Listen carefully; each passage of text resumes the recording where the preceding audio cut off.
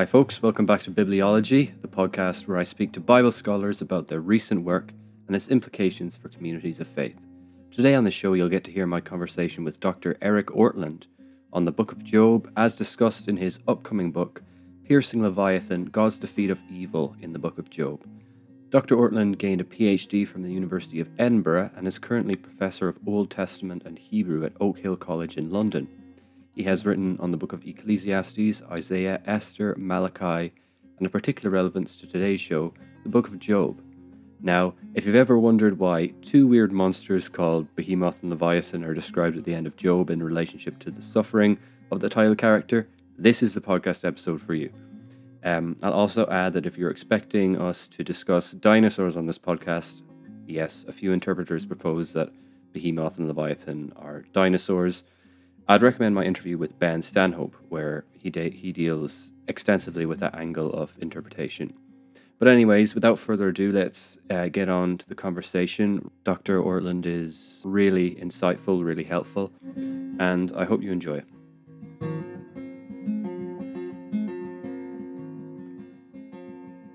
Welcome, Dr. Ortlund, to the show. Thank you very much for having me. I'm glad to be here. I'm going to start with a set of brief, fun questions so the audience can get to know you just a little bit. I was reading your bio on some website, gave you a bit of a stock, and it said that you're a huge fan of kung fu movies. That's one of the things that stood out to me the most. Why this particular niche subgenre, and what films would you recommend to entry-level viewers? Oh, well, why not that particular subgenre? I different genres communicate the world in different ways. I love kung fu movies because the way the world that kung fu movies portray is one where evil is real, but it's not omnipotent, it's beatable. However, the way they portray evil being defeatable is a very non-Western way. It's not by getting a bigger gun and blowing the other guy out of the water. It's usually you have to learn a tradition from your elders. And if you don't do that, you will never win. And that's really interesting to me. Kung fu movies are never about personal self-glorification or self-aggrandizement. It's about fitting into a larger tradition. And so that's very interesting to me. And they look really cool too. So. And what would your entry-level recommendations in that? Sure. I just recommend diving in wherever you want. But I really like, there's a Jet Li movie about 15 years old now called Hero, which I think is just a work of art. Ong Bak 2 is really fun. Fist of Legend, another Jet Li movie, is really fun. And they're old Shaw Brothers movies from the 70s. They're just so silly and goofy and a lot of fun to watch. And I've just realized I've probably just answered my own question by the title, but I take it The Karate Kid is not a kung fu movie. Oh boy, this is going to sound so snobbish of me. Okay. But movies like The Karate Kid or Kung Fu Panda, they try, but they're just not there. They're Western movies. You didn't ask about it, but Kung Fu Panda is about self-realization. In the movie, Po looks at the scroll and it's a mirror. He sees himself. He just needs to believe in himself. That's not a Kung Fu movie. That's not what it's about. And in The Karate Kid, it seems more about very normal, understandable teenage anxiety, which, that's not what Kung Fu is about. So I'm being very snobbish when I say that, but I think it's kind of a bastardized mongrel version of it. Well, I think that's the case when anyone gets into a particular niche form of art, and then when it becomes something in popular culture tries to emulate it, that's what always happens. Is the people who are deeply invested, they always say it's not true to the actual subgenre. So I totally get that. Patrick, I have a feeling that this movie matters to you. I may owe you an apology because I may have stepped on your toes here, so I'm sorry if I'm being a snob. No, you're not. I saw Karate Kid in the cinema, and I don't think I've seen it since. So don't worry. This is the most recent Karate Kid. I'm not old enough to have seen the original one in the cinema. But I'd like to move on to just talking about where you live now. Of course, anyone could tell by listening to you that you're an American, but you live in London. To maybe forge a divide in my audience, which is better, the UK or the US, and why? So I'm probably somewhat in the minority, but I'm an Anglophile, and I think Britain is just 1,000 times better than my own culture. Whenever I go back for about half an hour after I land, I think, I remember that about America. I like that. That's pretty cool. I remember that. That's good. And then I just want to go back. So. Okay. I suppose that the meal sizes as well in America, that would be one advantage maybe that Britain doesn't have, would you say? I find when I go back, my stomach gets upset because Americans are such consumers. The restaurants give us way more food than we need. So that I'm probably in the minority when I say that. If you're asking me which I prefer, it's a pretty easy choice for me. Obviously, as Irish people, we're the arch enemies of the Brits. Obviously we're still, if we meet each other, we attack each other. Not actually. Yeah. But well, I think England has given you good reason to feel that way. So, well, yeah, but of course, as Jesus said, Father, forgive them. So I think I'll forgive them. I'll forgive them too. That's the Christian way. Getting more biblical. In your own work, you focus on the Old Testament, and we're going to be talking about that in a little bit. But I'd like to switch gears temporarily to the New Testament. Because it's always interesting to interview Old Testament scholars about their opinions on the New Testament. So what is your favorite and least favorite book of the New Testament, and why? Oh boy, I'm gonna cheat on this answer. I don't quite have one favorite New Testament book. I read the New Testament in Greek, and then when I get to the end of Revelation, the treat I get is I get to read my favorite books, which are always John, Romans, Hebrews, and Revelation. And I can't pick which one I like the most. So I just read those four and then I go and start over again. Right. The least favorite, I don't know if I have a least favorite. I definitely, 1 Corinthians is still a bit of a mystery to me. Obviously, it has such powerful and important passages, but I really struggle with just knowing what's going on for 1 Corinthians. And I feel like when I'm in Luke, Acts, I'm entering a different world and I just don't know the terrain all that well. So there's so many beautiful passages and verses, but I feel like I made the least progress with those books. And I feel like I'm most a foreigner when I'm in that territory. Yeah, it's interesting that the 4 books that you said are your favorite are generally the 4 books that are the most difficult to interpret in the New Testament, in my experience anyway. It's a glutton for punishment. Yeah. So today, of course, we'll get on to the Old Testament now, where I believe you focus in most of your work. So we're going to be talking about your book, upcoming book called Piercing Leviathan, and you've worked alongside D.A. Carson, not least in the making of this book, and he's obviously a huge figure in the tradition that I'm from. In evangelicalism. So how has he influenced you in your own theological approach, and which of his books would you recommend the most? God gave us a wonderful gift when he gave us D.A. Carson, and may he give us many more men like him. His Memoirs of an Ordinary Pastor, am I getting the title right? He published his father's diaries.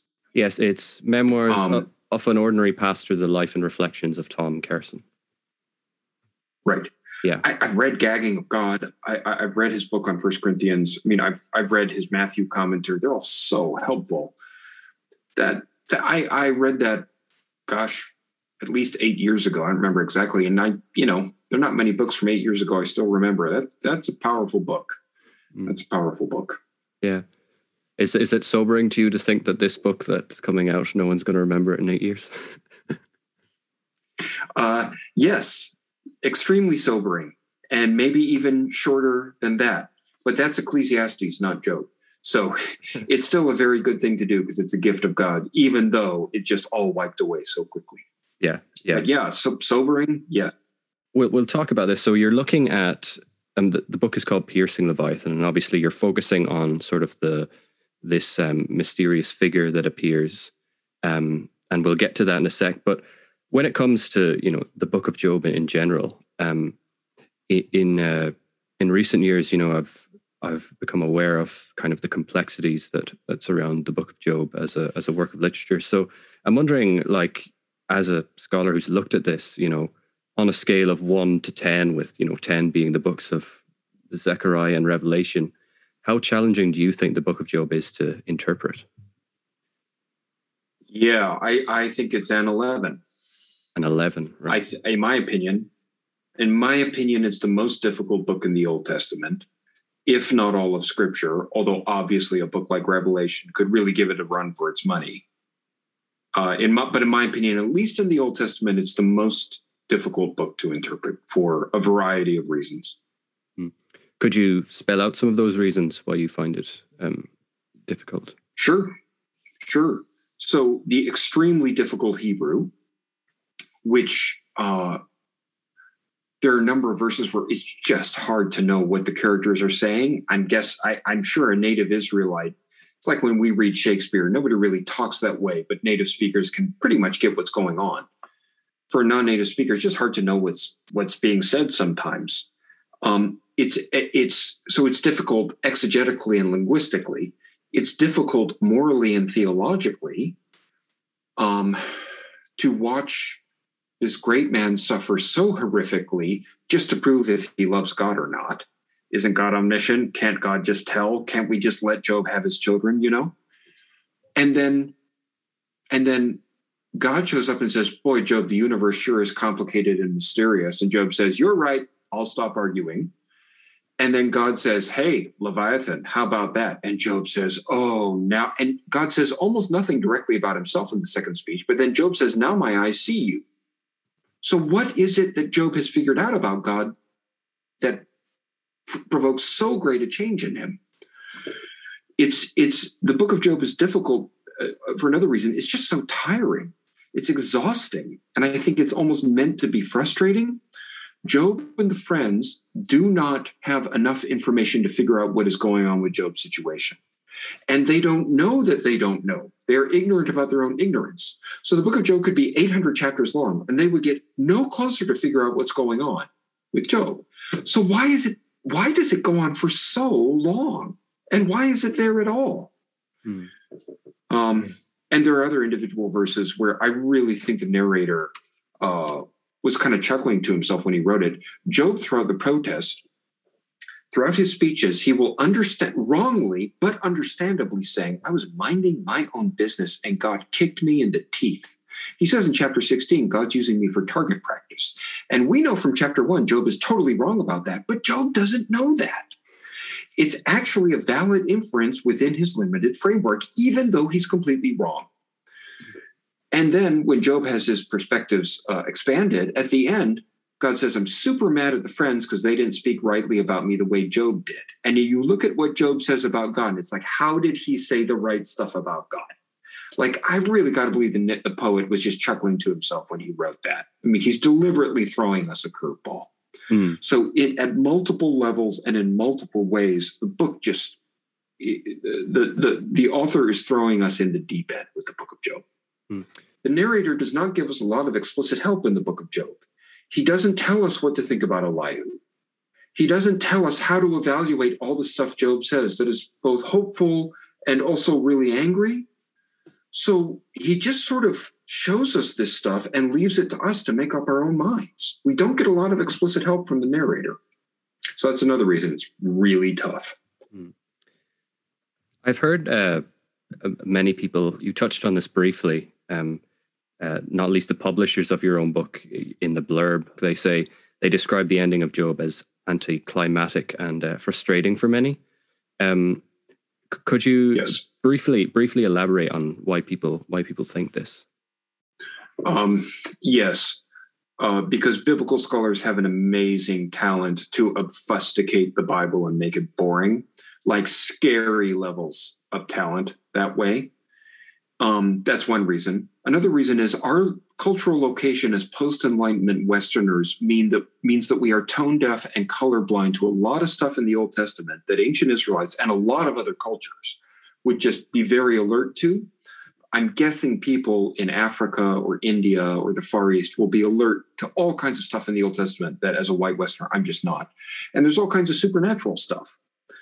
a modern post-Enlightenment scientific, reductive, materialist framework, which is what we're born into and we have to struggle against to break out of, when it will just be natural, even for very godly Western Christians, to read about this thing that's in a river that's called Behemoth and think, oh, sounds like a hippo, except the tail doesn't really. Otherwise sounds like a hippo. And then you read about this thing in the sea that has scales and teeth, and it sounds like a crocodile. And it's easy for modern Western Christians to have a cosmology where we've got God in his heaven, and then we've got creation that we believe was created. But it can be easy to picture it almost in a deistic way, as if creation is on its own running according to scientific laws. And the biblical worldview is one in which creation is a good but dependent environment. God is in his heaven, and there are myriads and myriads of angelic servants that God has, and some spiritual beings that aren't his servants. And so I just, it's very easy within our framework to give a reductive and naturalistic explanation of Behemoth and Leviathan. And that's a problem because if Behemoth and Leviathan are a crocodile or a hippo and a crocodile, I don't know what else God could be saying except, Job, I am wise and I am powerful. The problem is Job never disputed that. What Job disputed was that God was good and trustworthy. In fact, in chapter 12, Job says God is wise and powerful. So if all God is trying to convince Job of is that his wisdom and power, then God is trying to convince Job of something Job never disagreed with. So why, I don't know, Patrick, if you had someone really close to you die, and God said, I am really wise and really powerful, I don't know, I suppose in a way that would be comforting. But would that reduce you to the dust and make you say, now my eyes see? I mean, don't we know that about God already? So it leads to an anticlimactic reading. It's hard to know why Job reacts so beautifully and so brokenly. And I think the reason why it happens is it's just we have a hard time reading the Old Testament supernaturally. And I think ancient Israelites would have had a much easier time doing that. Okay. We'll get on to focusing on the creatures that obviously you mentioned there, and obviously it comes up in the title of your book, Piercing Leviathan. So these creatures named Leviathan and Behemoth, could you describe the context in which these creatures appear? Sure. So Behemoth appears almost nowhere else. He's never mentioned. Behemoth is actually not a name for an animal. It's the plural of the Hebrew word for animals. So, which is, I think, already a clue. It's not talking about any one individual species at all. But it's hard to find elsewhere in the Bible or the ancient Middle East another creature, whether natural or divine, that looks like Behemoth. There's a very brief reference in Psalm 68 to a beast of the reeds, lying in the reeds, but it's so clipped that it's hard to know what to make of. There is a little bit from the ancient Near East about sinister, chaotic gods taking on a hippo-like form, but it's not a lot. So there's less to go on with Behemoth. With Leviathan is actually mentioned by name in a Canaanite Baalistic text called the Baal Epic, which is a long mythological poem about Baal and what a great king and ruler and storm god he is. The context is that the god Death is saying to Baal, you may have smitten Leviathan, the tyrant with 7 heads, the fleeing serpent, the twisting serpent. And it's the same phrasing as in Isaiah 27:1. But you won't beat me, Death says to Baal. So outside of the Bible, Leviathan is mentioned as a supernatural opponent of the hero savior gods, Leviathan is mentioned in Isaiah 20:27 as an eschatological part of God's eschatological victory, slaying the dragon in the sea. He's mentioned in Psalm 74. He's mentioned in Job 3. Job knows about Leviathan. And in Job 3, Leviathan is not a crocodile there. He's an agent of chaos. And Job, in his lament, is saying, I hope Leviathan wins and creation is swallowed, And there's another reference in Psalm 104, where Leviathan doesn't look obviously chaotic. It's something of an exception, but I talk about it in the book. So there are other, if God only wanted to talk about a big sea monster, there are other words in Hebrew he could have used to talk about that. the dog Gadol, the big fish that swallows Jonah, or there's a word Tananim that's used in Genesis 1 and Psalm 148 for sea creatures. And they might be supernatural, they might not, can't quite tell, but every other place Leviathan is talked about, it's not just an ordinary animal. Psalm 104 may be an exception. I think actually it isn't, but that's the larger context to these two creatures. It seems to me that you're proposing that Leviathan, Behemoth, they are, I suppose, supernatural symbols in some way, or supernatural creatures. How do you think that this would make better sense of the ending of Job? I think, for the average listener, it already makes a bit more sense, because if God's just saying, here, look at a crocodile, look at a hippo, it seems a little odd, but I don't think that Behemoth and Leviathan are real animals. I think they're symbols of a chaos and evil that God tolerates in his creation. I think the serpent in Genesis 3 is I think it was a real snake. It's a guise that the devil takes on to tempt our first parents. I don't think Behemoth and Leviathan are like that. I think they're purely symbolic. I could be wrong about that. I think that that is deeply comforting to Job for several reasons. First of all, Job has been protesting that. Job has been saying, I thought God was a nice, trustworthy guy, and I followed him, and I took care of poor people, and I had foster kids in my home. I did everything I could to obey and serve God, and he clobbered me for no reason. What does that say about God? God is not a good person. He's not trustworthy. And in talking so long about Leviathan, God is saying to Job, first of all, Job, I am not your enemy. I am not the one who is directly persecuting you. Job needs his cosmology diversified. Job says, God directly terrorized me. And in pointing to Leviathan, God is revealing to Job his true enemy and separating himself from Leviathan, saying, I'm not your enemy. Secondly, he is saying to Job, I am aware of, and I know the chaos and evil at loose in my world far, far better than you. Job knows about Leviathan, but only distantly. He mentions it in chapter 3. God goes on for like 24 verses or something in this long physical description. And I think it's a way of saying to Job, I see up close the chaos that you know only distantly. It's a way of God saying to Job, I really get what's wrong with my world. I'm not ignoring it. I'm not some cushioned, pampered dictator who has no idea what it's like for the ordinary citizens in my kingdom to live in it. I see better than you do what's wrong with my world. And then third, when he starts talking, lay your hands on him in battle, lay your hand on him, remember the battle, you won't do it again. All the rhetorical questions he gives to Job are about things not only that God could do, but that he actually does do. So he's saying to Job, there's no way. He's saying to Job, you have been suffering under a chaotic, dark, sinister power, and there's no way you could stand up to it. But there's coming a day, I'm going to take my sword and cut it in half. I tolerate that evil for now. I won't always. So Job sees God not as his persecutor, but as his great champion. And finally, so that is a huge revolution for how Job views God. And then finally, God sounds so happy when he describes his world. He is the opposite of morose or apologetic or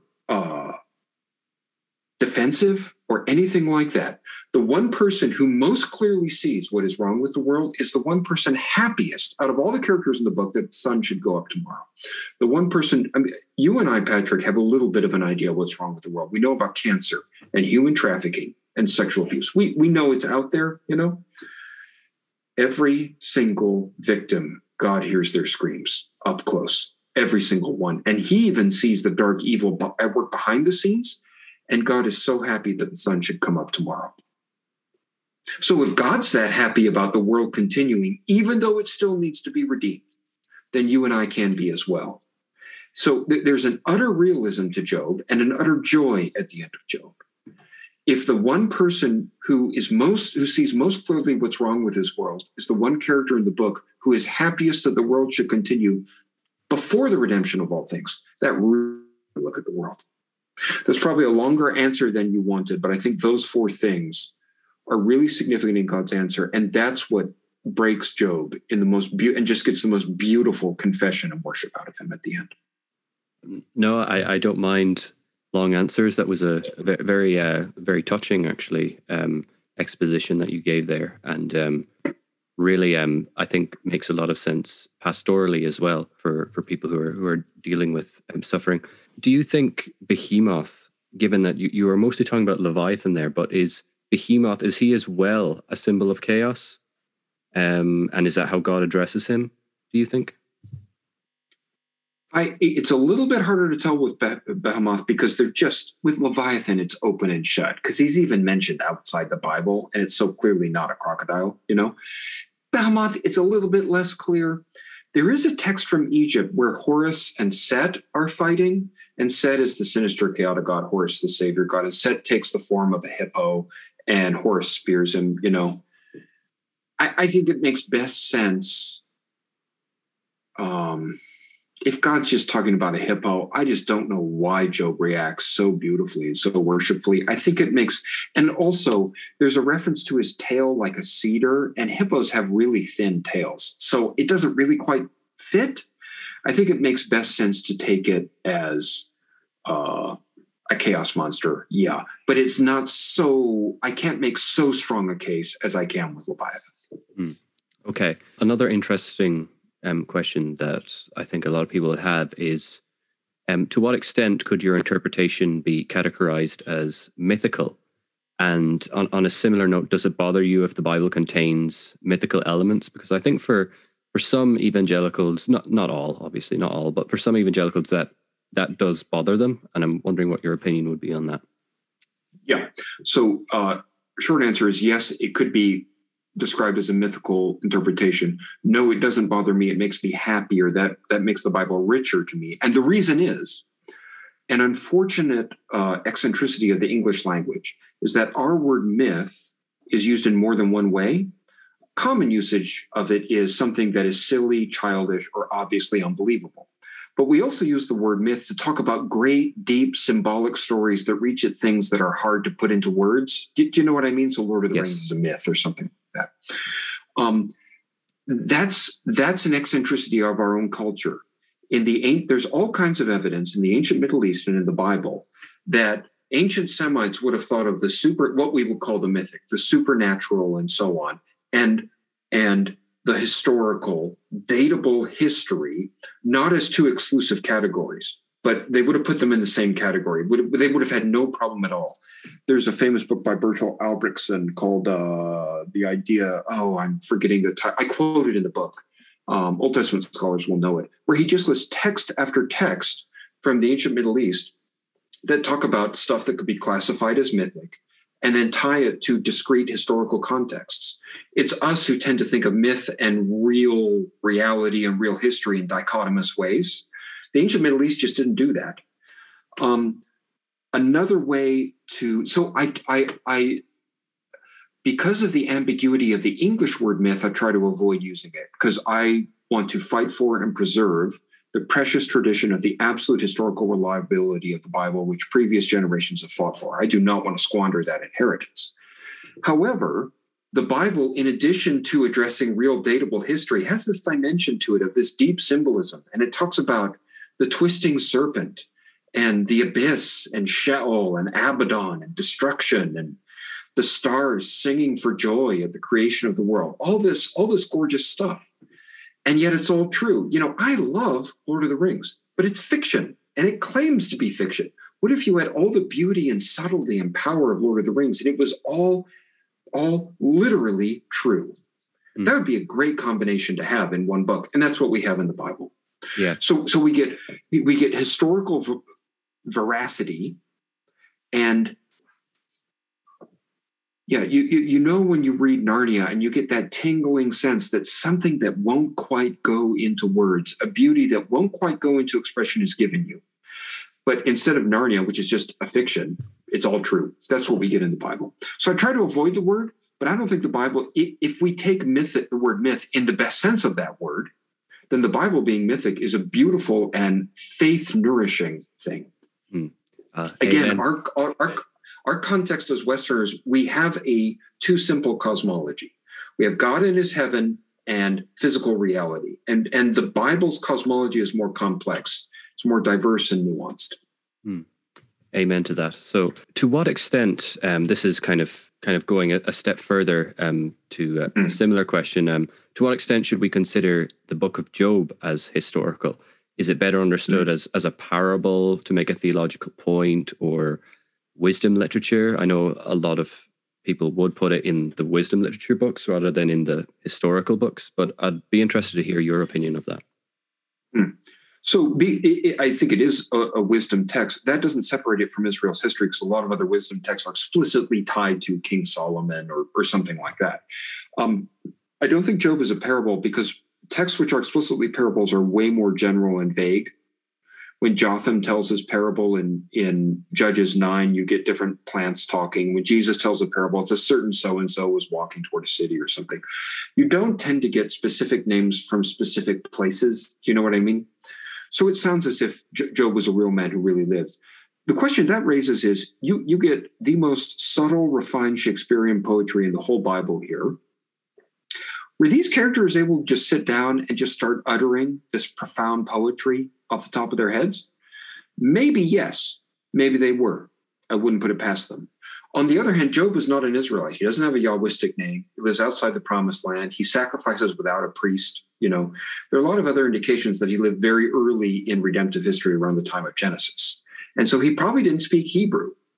It looks as if a Holy Spirit-inspired Israelite narrator has taken a tradition about a non-Israelite who knew Yahweh but didn't know him by that name, and given us, I think it's a little bit of a synoptic problem.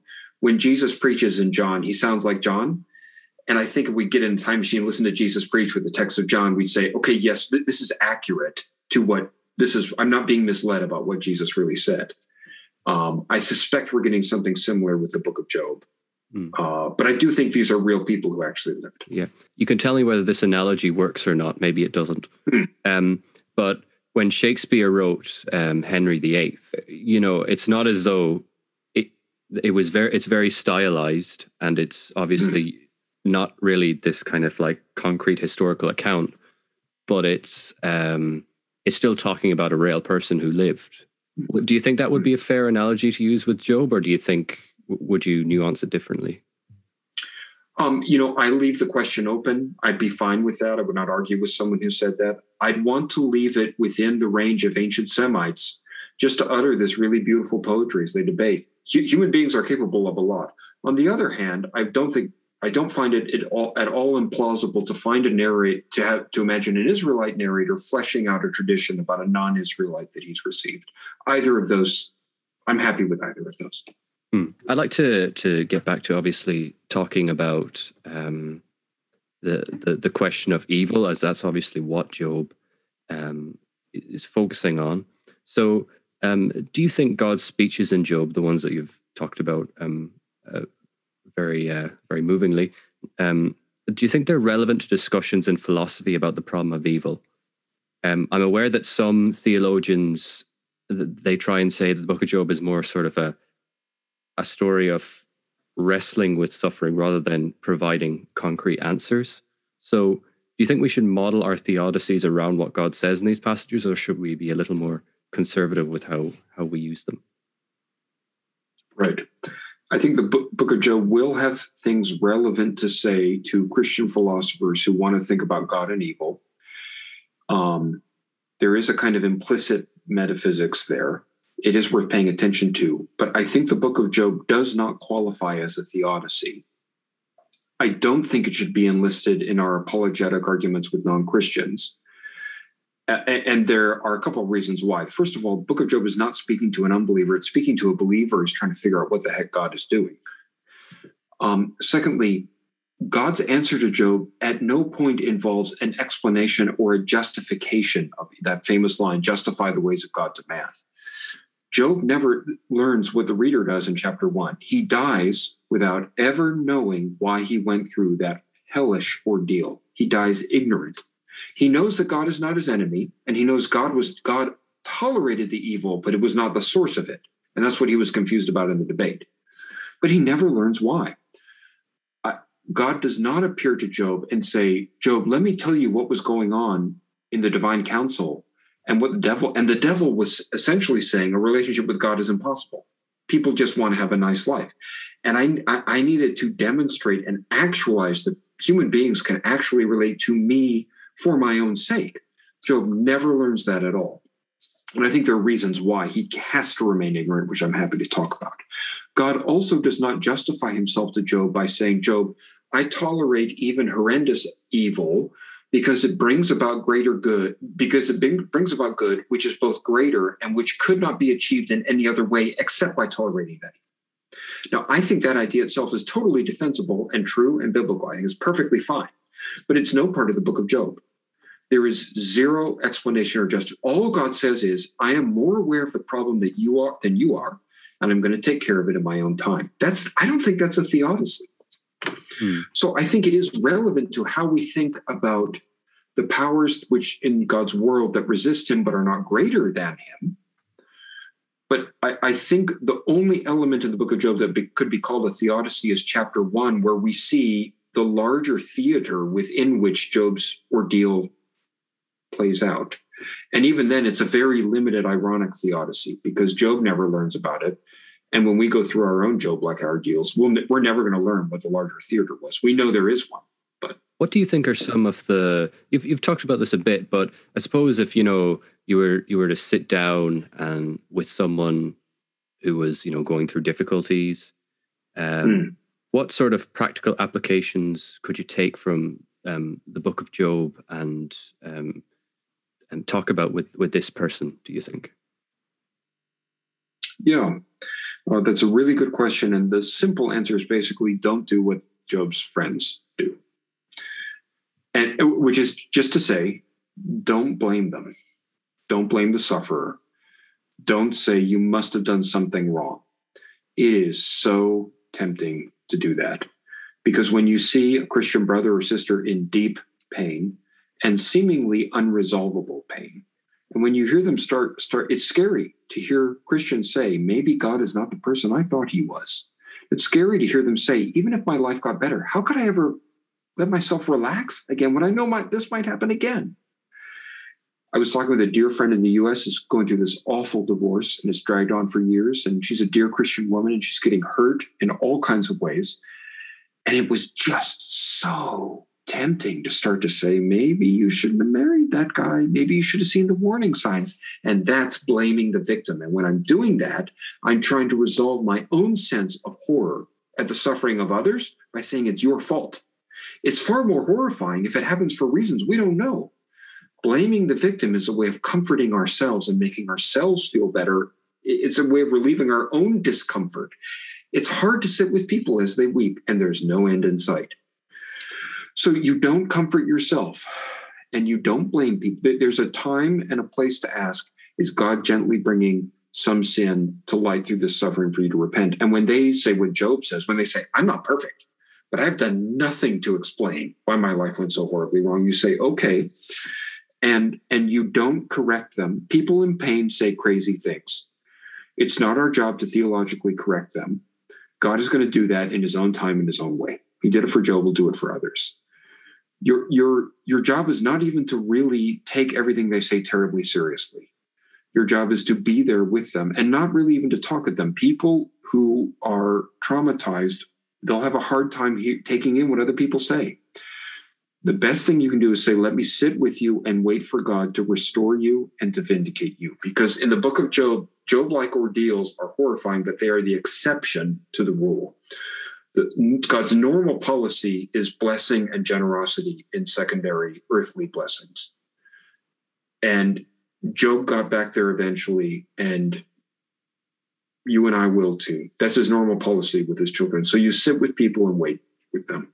There are so many, tragic stories of what you just alluded to in the first part there of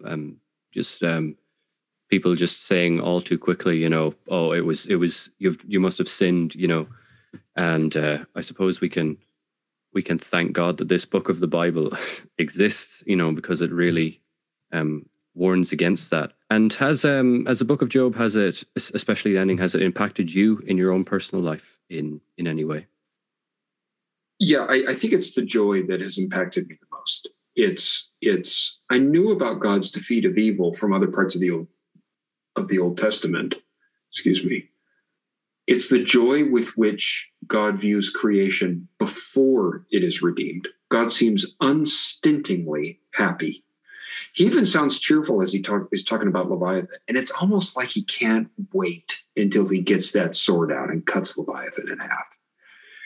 I tend to be more of a glass is half empty kind of person. And if God can look at the world with utter realism and utter joy, and not only that, if it took the death of God's son to redeem the world and God is still happy about creation continuing, that's flabbergasting. I'm kind of at a loss for words. That's what really hits me with the book of Job. And that's what I want to emulate. It must be possible to live in the real world of holocausts and all that with joy and courage. Absolutely. Do you think one other question, a question about suffering, Job, that I have? Do you think Job has something important to say about the power of lamentation in the Christian life? You know, a lot of people say that you can't talk back to God, just be a stoic. But it seems that we almost get the direct opposite of that in Job. Now, of course, there's obviously that question of whether Job repents at the end or whether he's comforted. That's I had a guest on recently who argued it's actually comforted, but I'm wondering what would your opinion on that be? I think actually where Job said, I think comfort is actually the best translation, but it's a verb that can I think when Job says I am comforted, he's saying I am repented, because he was not comforted during the debate. So he's saying I'm completely reconciled to who God is and what I've suffered, which is a kind of, he's not protesting anymore. He is kind of repenting, if you know what I mean. Now, on the one hand, we don't want to valorize Job because Job takes everything back. Job doesn't end the book by saying, oh, I'm so glad I argued and protested. Job is putting his hand over his mouth and saying, I did not know what I was talking about. But any Christian who wants to say you never talk back to God has never read the book of Psalms and has never read how the gospel writers just take Psalms of lament and they just plaster them all over Jesus's life. I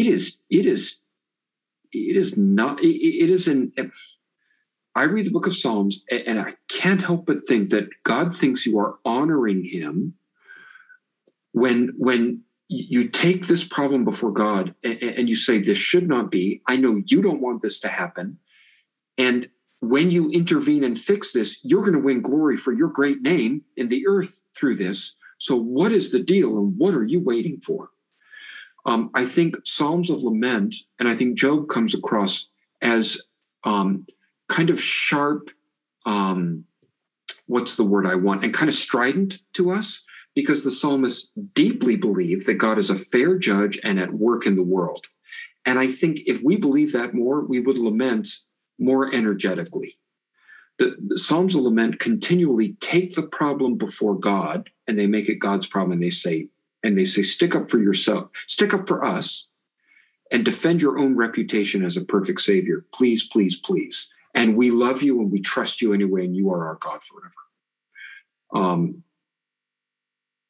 In Christopher Ash's commentary on Job, he says that when he was preaching Job chapter 3, they didn't sing in the service, no music. They read it. It was solemn, sober, and nobody talked after church. Everyone just went home.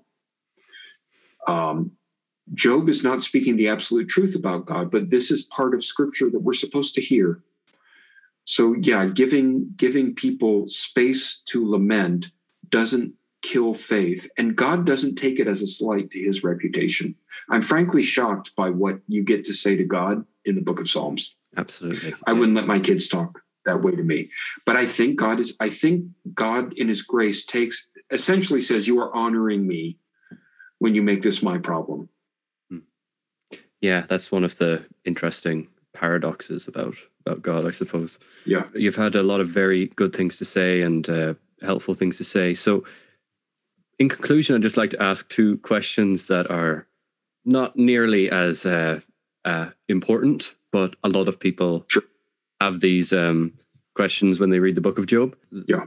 And one would be, where is the land of Uz or Uz It's where is that? Nobody knows. Apparently, it's in or near Edom because it's associated with Edom in a verse of Jeremiah. But basically, no one is sure. Right. Okay. That's so. I'll. that was my mom's question actually. So I'll just tell her no one knows. Okay. Okay. That's the best I can do. Sorry. Yeah. And the second one is, when was the Book of Job written? I know there's a debate there about that. Yeah. Nobody knows. Nobody knows. So it looks pre-exilic. It looks pre-exilic. The poetry looks early. None of the characters refer to Yahweh, the covenant name, but the narrator does in the prose sections. And there is a debate about that, and people go back and forth on those things. I don't know. David Noel Friedman had a longish article about the short and long spellings, and he put it in the pre-exilic period. Other people look at the Hebrew and say post-exilic for the prologue. It looks pre-exilic to me. Otherwise, I just don't know. The narrator is not concerned to tell us. He could have made it clear if he wanted to, but he hasn't. Yeah, so. And definitely it's not a very important question when it comes to whether it was written 100 years, whether it was written 100 years before Jesus or 2,000 years. It doesn't matter. But I appreciate that. And so it's been great to speak to you today, Dr. Ortlund. Thank you. God bless. Absolutely. Thank you very much.